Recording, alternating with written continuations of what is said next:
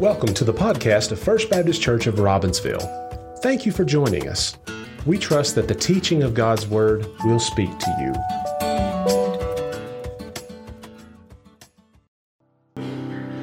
Somehow I've either gotten taller the last few weeks or I think we just keep pushing this down, so forget that every week. But hey, good morning. Great to see you today. Some new faces out there. Thanks for joining us. You are catching us in the middle of a series in the book of Ecclesiastes. So I invite you to open up your Bibles to Ecclesiastes chapter 9 this morning if you want to follow along, or we'll also have it up on the screen. But maybe if you're just jumping in with us, let me just give you a little 10-second summary of what Ecclesiastes is all about. So Ecclesiastes was written by a man who the Bible calls the wisest person to ever live. And so this man had a lot of experiences in life. He had wealth, he had fame, he had relationships, he had anything he really wanted. And towards the end of his life, he sits down and he just reflects on all that he's experienced. All these things that he thought would bring him joy and meaning. And he looks back and he says, really, all of it was vanity. All of it just was smoke. It just disappeared. It didn't really bring me the fulfillment and flourishing that I really expected. And so he's offering us this book as a kind of a way of living life. It's a treatise on how do I live wisely in the reality of a broken world. Because we all experience every day the reality of a broken world. And so, but God still says that we're not victims in this world. We're not defeated in this world. We can still live a flourishing, fulfilling life, but it does have to be done God's way. So Ecclesiastes has given us wisdom into that. So chapter 9 is where we'll be at this morning. Over the last year or so, we've gotten into this habit at dinner time sometimes where the kids will say, "Daddy, tell me a story from when you were a little boy." And so I dig back in my brain and I try to remember a story and I share that with them. And it's really fun. You know, I enjoy getting to share an experience with them. But after you do that like every day for months and months and months, it gets a little hard to remember a story, right? Like, man, you know, a lot happened back there, but I don't really remember. So one night I had the idea. I said, you know, Abby, my daughter, who's 4 years old, she said, "Daddy, tell me a story from when you're little." And I said, "Abby, I'll tell you a story from when I was little, but first, you have to tell me a story from when you were a kid." She thought a minute. She said, okay, you could see her wheel spinning. She said, "I got it." I said, "All right, tell me your story, Abby." She goes, "Once upon a time, the end." And that was her story. So, of course, you know, we had the similar response. So that was kind of creative. That was kind of funny. So we all chuckled and laughed. And so, of course, now, every time you ask Abby for a story, that's how it goes. Once upon a time, the end. Right? Well, as we've looked at Ecclesiastes, it may be kind of tempting to think that's really what he's saying about life. Once upon a time, the end. You're all going to die. Life is vain. And then the end comes. But there's really a lot more to it because Ecclesiastes is also helping us to see that every story has a middle. Right? Abby's story was fun, it was cute, but it was missing something. Like you just feel like there's something that wasn't there, and it's the middle. Do you guys remember ever having these things when you were young? Did you guys ever make these things? When I was a kid, I loved these things. These are paper change, you know, and you count down to some big event in life, which when you're young, it's like your birthday, Christmas, or my favorite one was the end of school, right? And so you wake up, and every day, it's this exciting thing because you get to rip off another piece of your chain, and you're one step closer to the end of this thing. Well, when it comes to Ecclesiastes, it's very tempting to kind of just, you hear all this about the end, the end, the end. And it's like, it almost trains our eyes to focus so much on this last day of our chain that we forget all of these ones that are still left are really important and significant. But sometimes when we're little, we get so excited and so fixated on that last one that all these, we just want them to be done as fast as we can. But we realize the older we get and the little bit more wisdom we get behind our thinking, we start to say, you know, every one of these days is really precious. Every one of these really is bringing me closer to the end. And once I tear that off and it's gone, it's not coming back on my chain. And so today in Ecclesiastes, we're getting to this point, and the heart of our passage is saying, how do we live well in that middle part? Every person in this room has a once upon a time. Once upon a time, our story began, and all of us are going to have this time called the end, where life comes to an end. What makes life different is what we do with the middle part. All of us have the same beginning, all of us have the same end, but the only thing that really separates us is what do we do with that middle section that we call life. And so this morning, we don't want to miss the middle of our story. So we are going to read, I'm going to start out by reading kind of the heart of this passage in Ecclesiastes chapter 9. And I invite you to stand with me for the reading of God's holy word as we start out together this morning. We're going to study verses 1 through 12, but I'm going to just read verses 7 through 10 to begin today. He says this, "Go, eat your bread with joy, and drink your wine with a merry heart, for God has already accepted your works. Let your garments always be white, and let your head lack no oil. Live joyfully with the wife whom you love all the days of your vain life, which he has given you under the sun. All your days of vanity, for that is your portion in life and in the labor which you perform under the sun. Whatever your hand finds to do, do it with all your might. For there is no work or device or knowledge or wisdom in the grave where you are going." Let's pray. Father, I thank you for this text. And Lord, Ecclesiastes has been a roller coaster. It teaches us so much, and it helps us to view life in just a very different way. But Father, it's training us to see life from your perspective. And so today I pray that you would help us to do that. I pray that you would help us to leave here with a different understanding of what this day is to be about. Help us to not fly through another day in life, God, but to stop and to see the gift that this day is. So please slow us down this morning, Lord. Pray that you would speak to us and help this kind of tricky and confusing passage to be clear and make sense in our minds this morning. It's in Jesus' name we pray. Amen. So as we go through these 12 verses, we're going to kind of basically build one sentence together that's going to summarize what we're talking about today. And you're not going to be surprised by this first part of our sentence that comes from verses 1 through 6. If you've listened to much of Ecclesiastes, you know this part of the sentence well. So here's how it begins. You will die one day. All right? That's the message of Ecclesiastes. Probably very encouraging to keep coming back to church hearing this reality week after week. One day you are going to die. But that's where Solomon began again. So let's look at these first few verses to see this reality right here. So verse 1 starts out like this. "For I considered all this in my heart." Everything he's experienced, everything he's been sharing, all of this, he considered it in his heart so that I could declare it all. So he's trying to put words to everything he's experienced. That the righteous and the wise and their works are in the hands of God. People know neither love nor hatred by anything they see before them.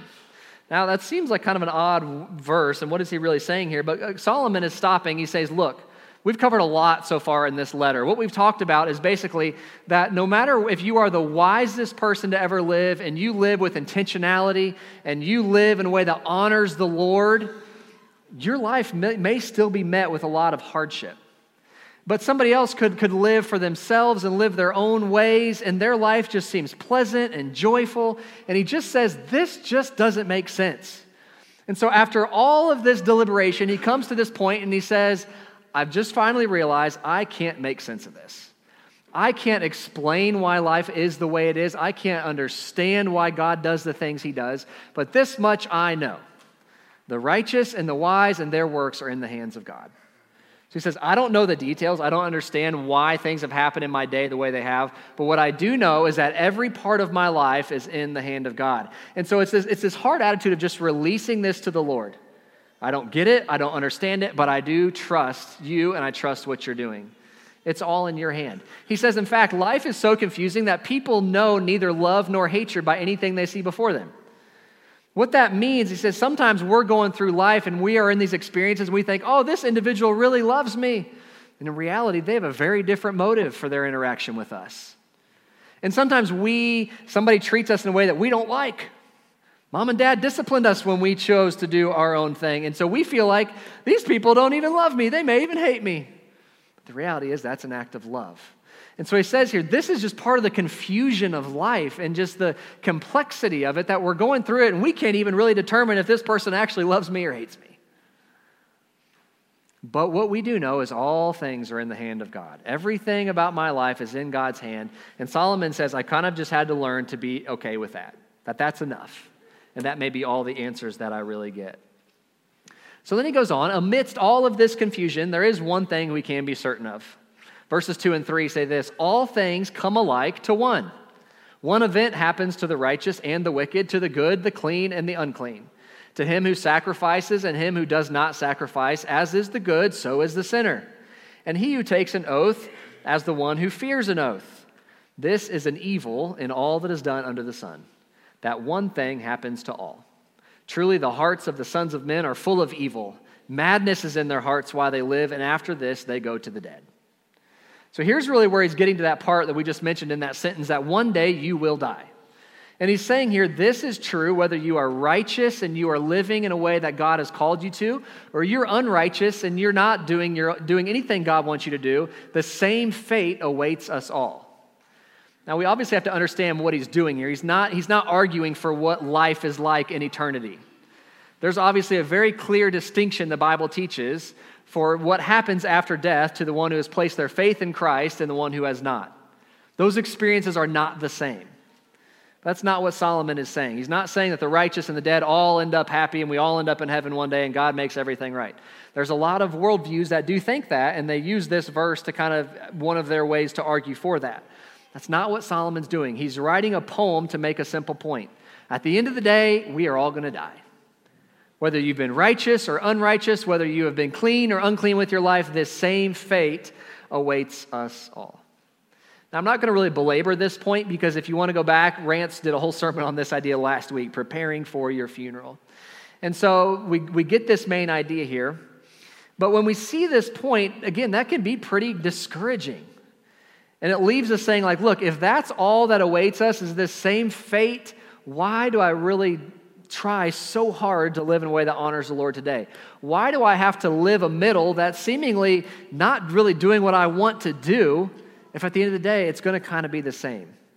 So then he goes on in verses 4 through 6, and he uses this really interesting comparison to help us challenge that thought. He says, "But for him who is joined to the living, there is hope. For a living dog is better than a dead lion. For the living know that they will die, but the dead know nothing, and they have no more reward, for the memory of them is forgotten. Also, their love, their hatred, their envy, they have now perished. Nevermore will they have a share in anything done under the sun." So he's kind of making this same idea here, saying, look, this is what's going to happen to all of us, but there is a difference.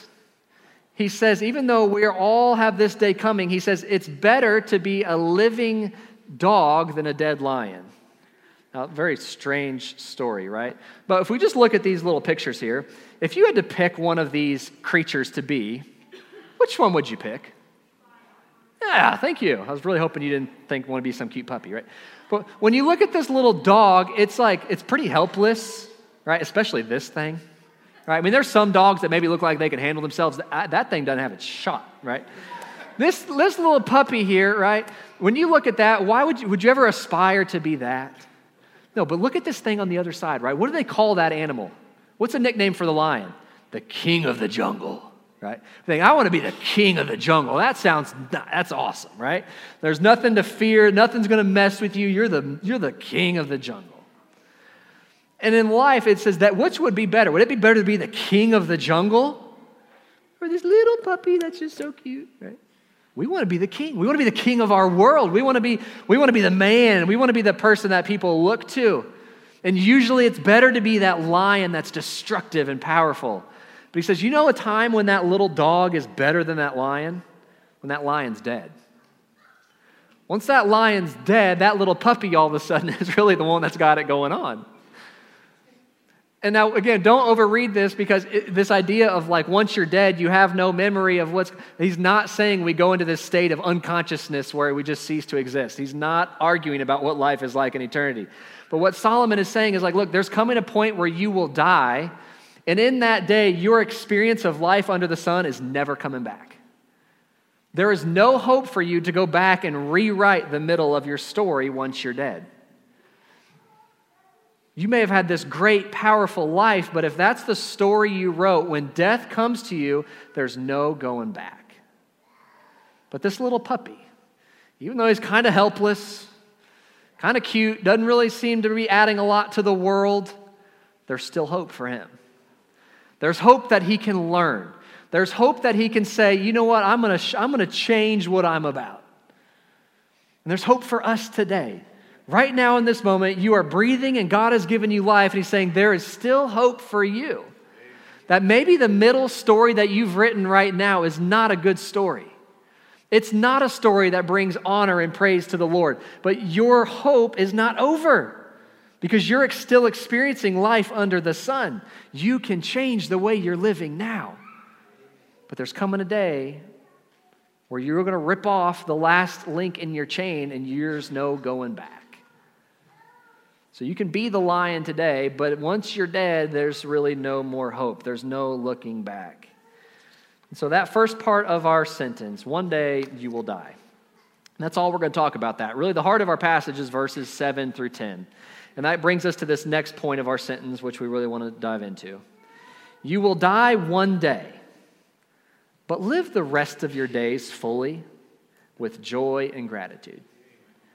So right here in the middle of this is what he's getting at. He said, we have talked so much about death and so much about this future reality, but live each and every day, however many more you have, whether it's 1 or 1,000, live each day fully. Enjoy each moment. Live each day with a heart of gratitude. That's what makes a middle story significant. That's a life that comes to the end, and it was a good story. But so many people write this story, and their story is one of just sadness and mopey and defeated and just always on the outs or the downside. It's not what God has for us.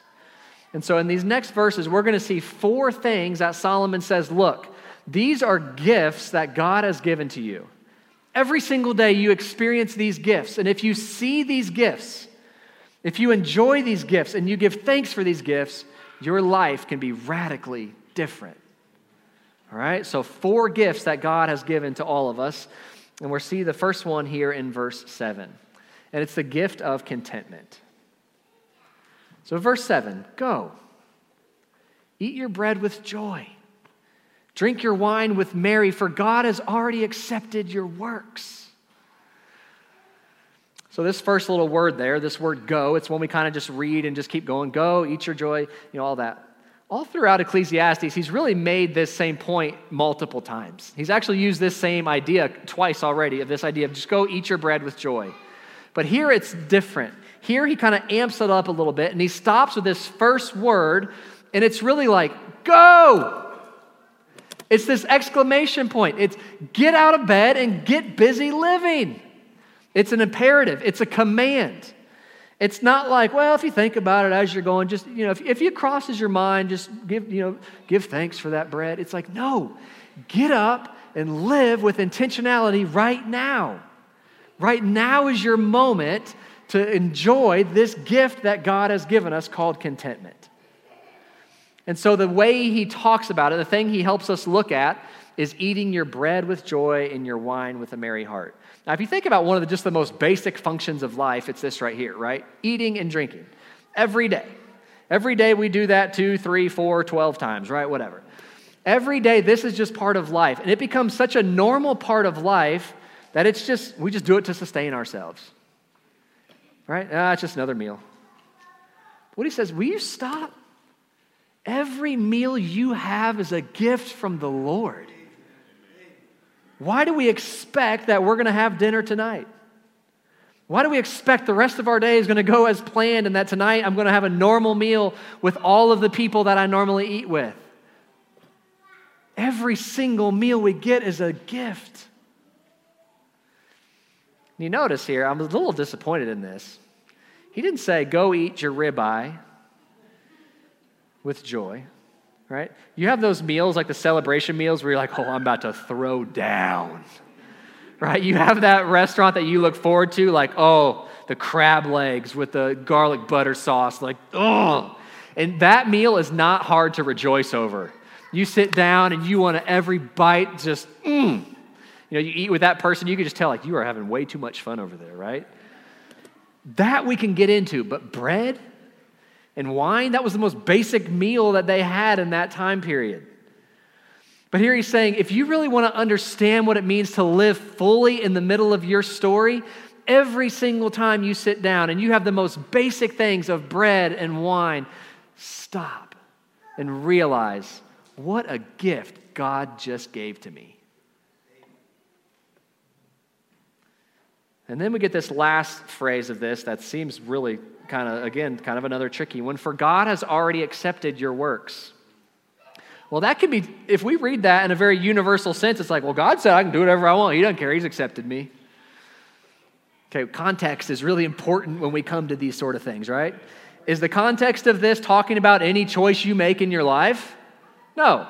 It's talking very specifically about when you stop throughout your day and you can go through the most mundane parts of your day with joy, God is so pleased with that response. Have you ever had a kid that they ask you, can I have a cup of water? And you're like, yes. Come back, can I have a cup of water? Yes. The answer to that is always yes. And it's a very exciting step in life when the kid finally realizes, I can have water whenever I want to. Dad always says yes to water. I don't have to keep asking. That's kind of the heart of this here. God is saying, yes, that's what I want you to do. Every time the answer is yes. I want you to live with this attitude of enjoyment over the most basic things of life. Does that please the Lord when I live this way? The answer is yes. He's already accepted and approved and delighted in the choices that you're making when you stop and enjoy the most basic parts of your day. This is a really hard thing to do, though, because, life is busy and this is such a basic function of our day. We wake up, we've woken up a lot of times in our life. It's really hard to stop and just almost have this sense of awe that I just woke up today. The Lord has chosen to gift me with another day under the sun. Thank you for that. I don't know about you, but it's very rare that I have that type of thinking. Because we tend to fall into this idea that life as I know it now is how life is always going to be, and just we expect tomorrow, we expect next week, and we miss this. And so if we want to live this way, if we want to be able to enjoy these most basic things of every single day, it really requires us to slow down. Because again, the way that we live life is this just like quick-paced, another day, another week. It's just, we're going so fast through life.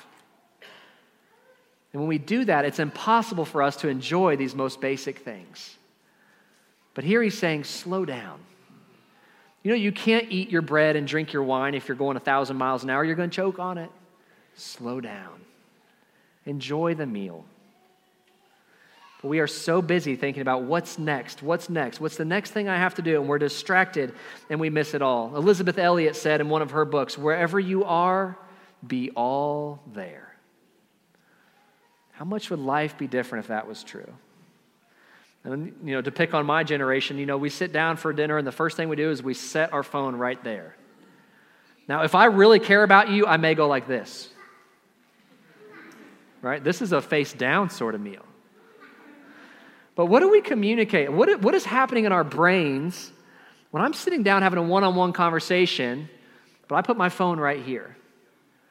I'm communicating something like there's things happening in the world that are maybe more important than what's happening right here. And let me check, just stop. Enjoy that moment, because that moment may never come back. You may never get that meal again. You may never have that conversation again. Enjoy this moment. So that's one gift he's given us. He goes on in verse 8 to tell us of another. And this is the gift of celebration. And he says it this way, let your garments always be white and let your head lack no oil. Now, when we put this into the context of, ancient world, if you live in an ancient desert that has dirt floors everywhere, dirt roads, you didn't often wear your nicest white outfits, right? Because those things were going to be immediately dirty. To help put this in some present context, right? If it's raining and muddy, you're not going to wear those brand new Jordans that you can't even crease. You know what I'm talking about? All you teenagers walk around like that? You're very careful when you choose to wear those things because they're special. But what he's saying here, he says, look, you woke up today. Put on the nice white clothes. Put the oil on your head. Oil was expensive. It wasn't something that you often used. It was something that you could use to clean yourself, and so you'd smell better. You could, heal your hard, scaly skin with it. But it wasn't something you did every day. You saved that for special occasions. This was like a feast day, or you're going to a wedding, and you're getting dressed up, and it's this very special day. But what he's saying here is like, look, live every day with this attitude of celebration. We tend to think, oh, it's just another day. Nothing's really exciting happening today. This is just a normal day. Nothing really significant about this day. He says, stop. Get up out of your bed and get busy living. You have a day. Celebrate that day. Don't fear dressing up. Don't fear getting yourself ready, even though tomorrow you may die. Live today with joy and celebration. So can we find things every day that are worthy of celebration? Can we do that? Even though it's just another meal, it's just another day at work, it's just another Sunday, can we stop and think, God, this is a day to celebrate and rejoice over? And it's amazing to me that even in this harsh world, God gives us things still for our comfort and our celebration. He did not have to do that. He could have said, you know what, you as humanity fell into sin, you have created this mess, it's yours. But he still gives us things. He still tells us there is things to celebrate even now.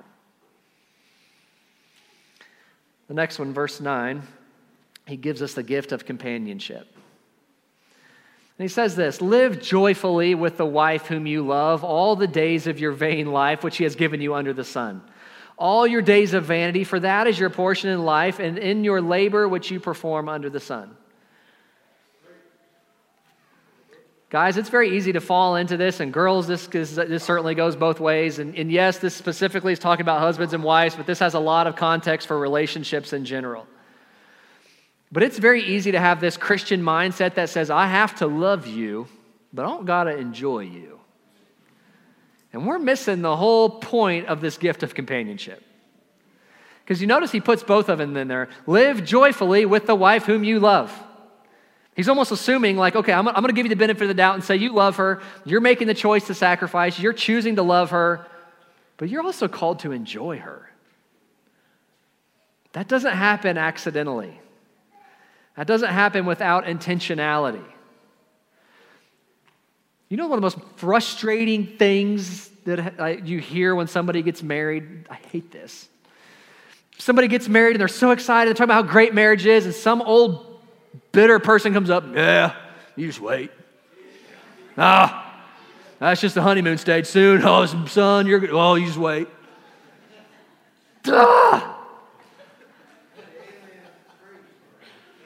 This is a gift.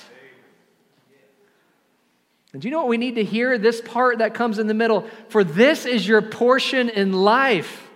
God says, this is the one I have given to you. This is the one you find your joy in, not the one who's not your portion.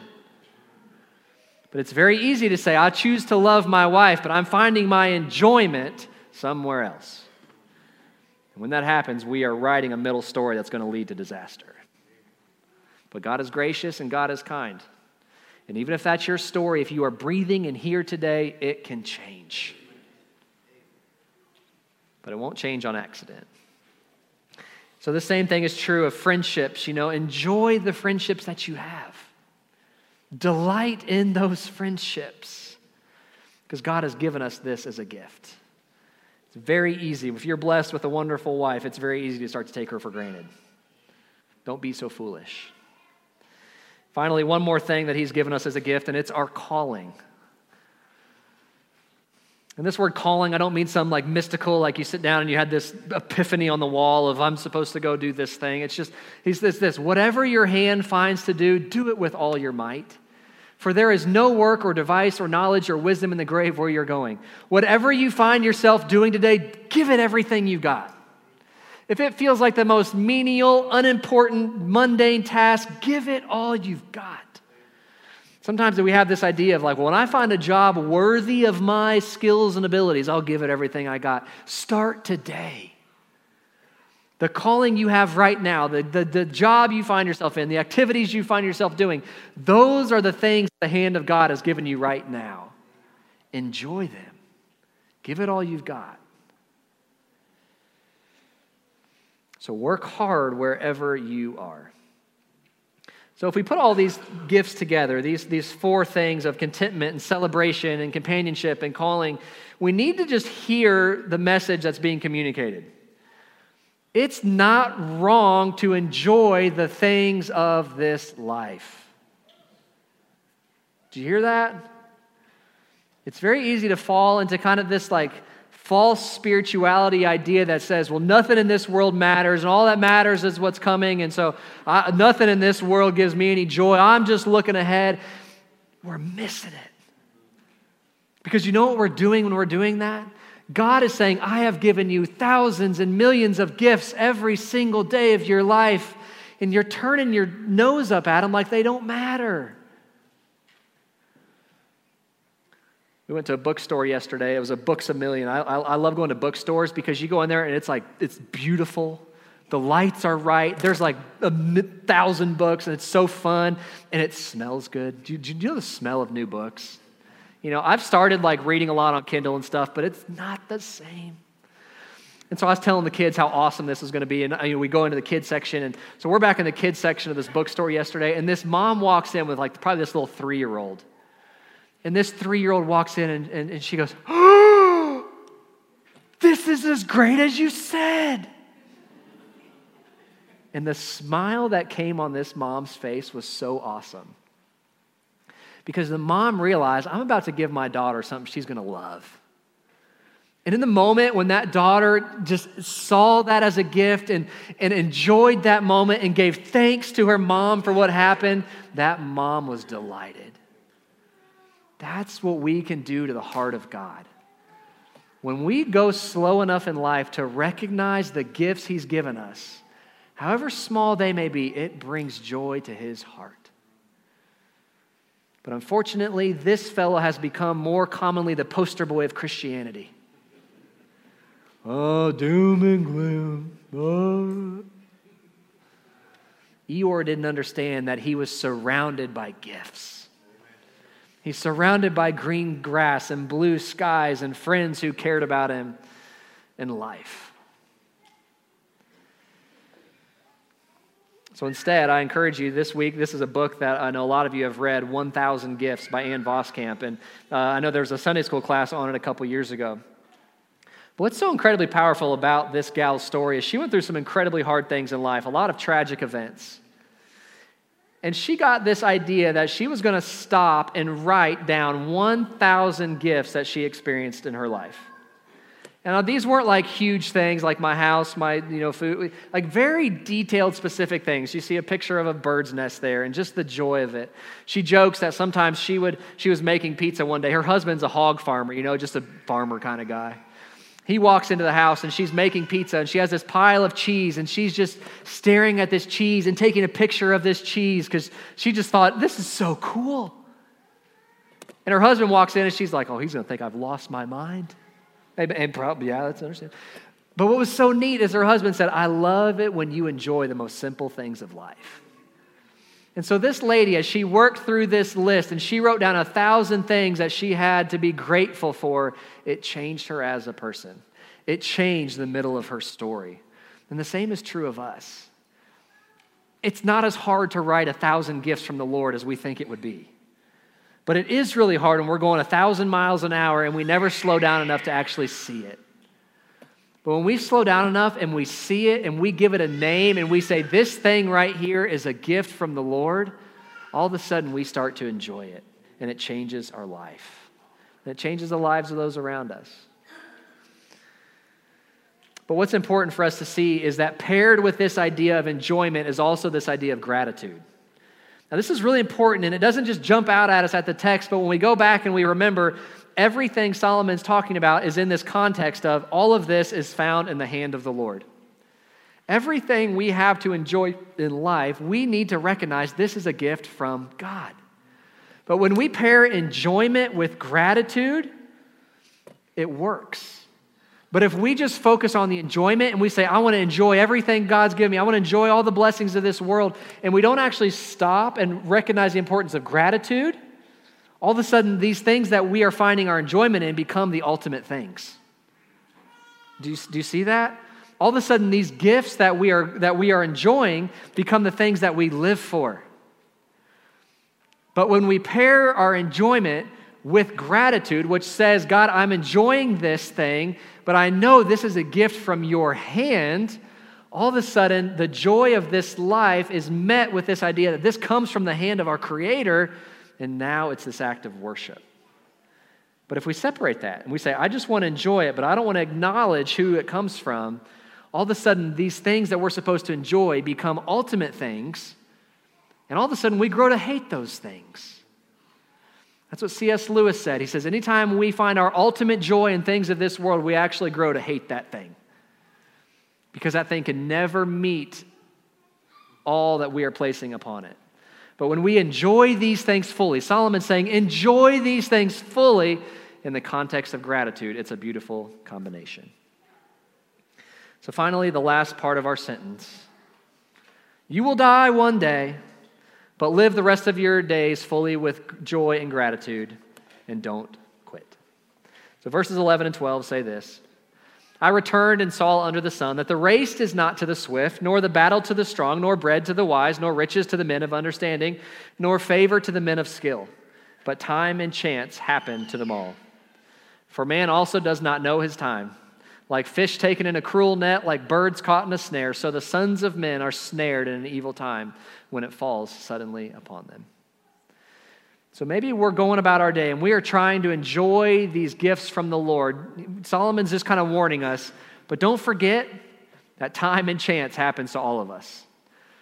The fast person doesn't always win the race, right?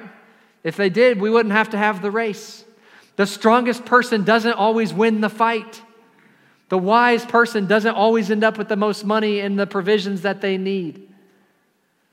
And so he's using this here to just remind us, press on with endurance. Even when it gets hard, even when you have these days where you feel like you just got snared out of nowhere, keep pressing on. Don't quit. Because even these things that seem to be like time and chance, even those come from the hand of God. So press on. Enjoy fully, enjoy in gratitude, but press on. So as we put all this together, we need to realize all of us have had our once upon a time, and one day we're going to have our end, but how are we living now in the middle of our story? And there's another story that makes our middle work. There's another once upon a time, and that story is once upon a time God created a world, and He put man and women in it to live in fellowship and fulfillment with Him. But then the middle of the story went really badly, and man chose to rebel against God and choose their own way. And so instead of finding fulfillment in their relationship with God, all they experienced was the brokenness and vanity and toil. That could have been the end. But God says the middle of the story is not over. And so God chose to send His Son. He sent His Son Jesus. And so once upon a time, Jesus, God Himself, became man. He lived on this earth, and He lived every day tearing off one more day. But unlike us, every day He tore off, He lived perfectly. He lived in fulfillment and joy and in gratitude for His Father. He lived in perfect submission. And one day, it seemed like all hope was lost because Jesus' final day of the chain came apart. And the end of His life under the sun was over. And if that was really the end, we would be a helpless people today. But God says, you thought that was the end, but that's still part of the middle, because the end is He's coming back. 3 days later, He rose from the grave and He conquered death and destruction and all the brokenness we face. And one day He will come back to collect those who have placed their faith in Him. And one day, all of this joy we experience today, do you know it's just a little taste of what's to come? One day, the things that give us joy now, we're going to experience them in a whole new way because it won't be tainted by the power and reality of sin, because Jesus had a once upon a time and a the end, and He lived perfectly in the middle. And so because of that, our middle can be different. So let's live this week with purpose. Let's go.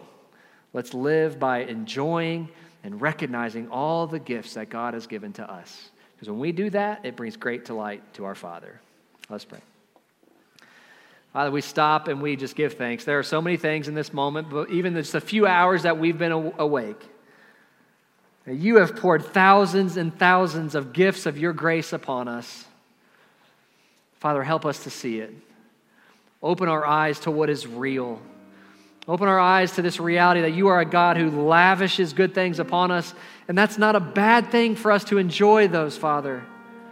But God, protect our hearts. Help us to not enjoy those to our own destruction, but to enjoy those with this perfect combination of gratitude because you are the one who has given us all things richly to enjoy. Help us, Father, to slow down, to live in this moment.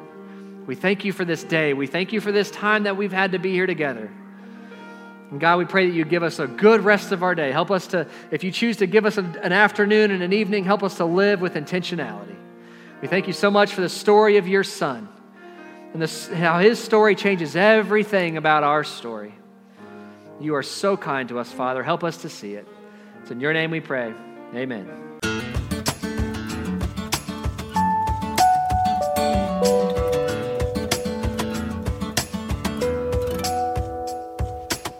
Thank you for joining us. We hope that you were encouraged by the teaching of God's Word. If you have questions or would like more information about our church, you can find us at www.robbinsvillefbc.org or call the office at 828-479-3423. God bless you and have a great day.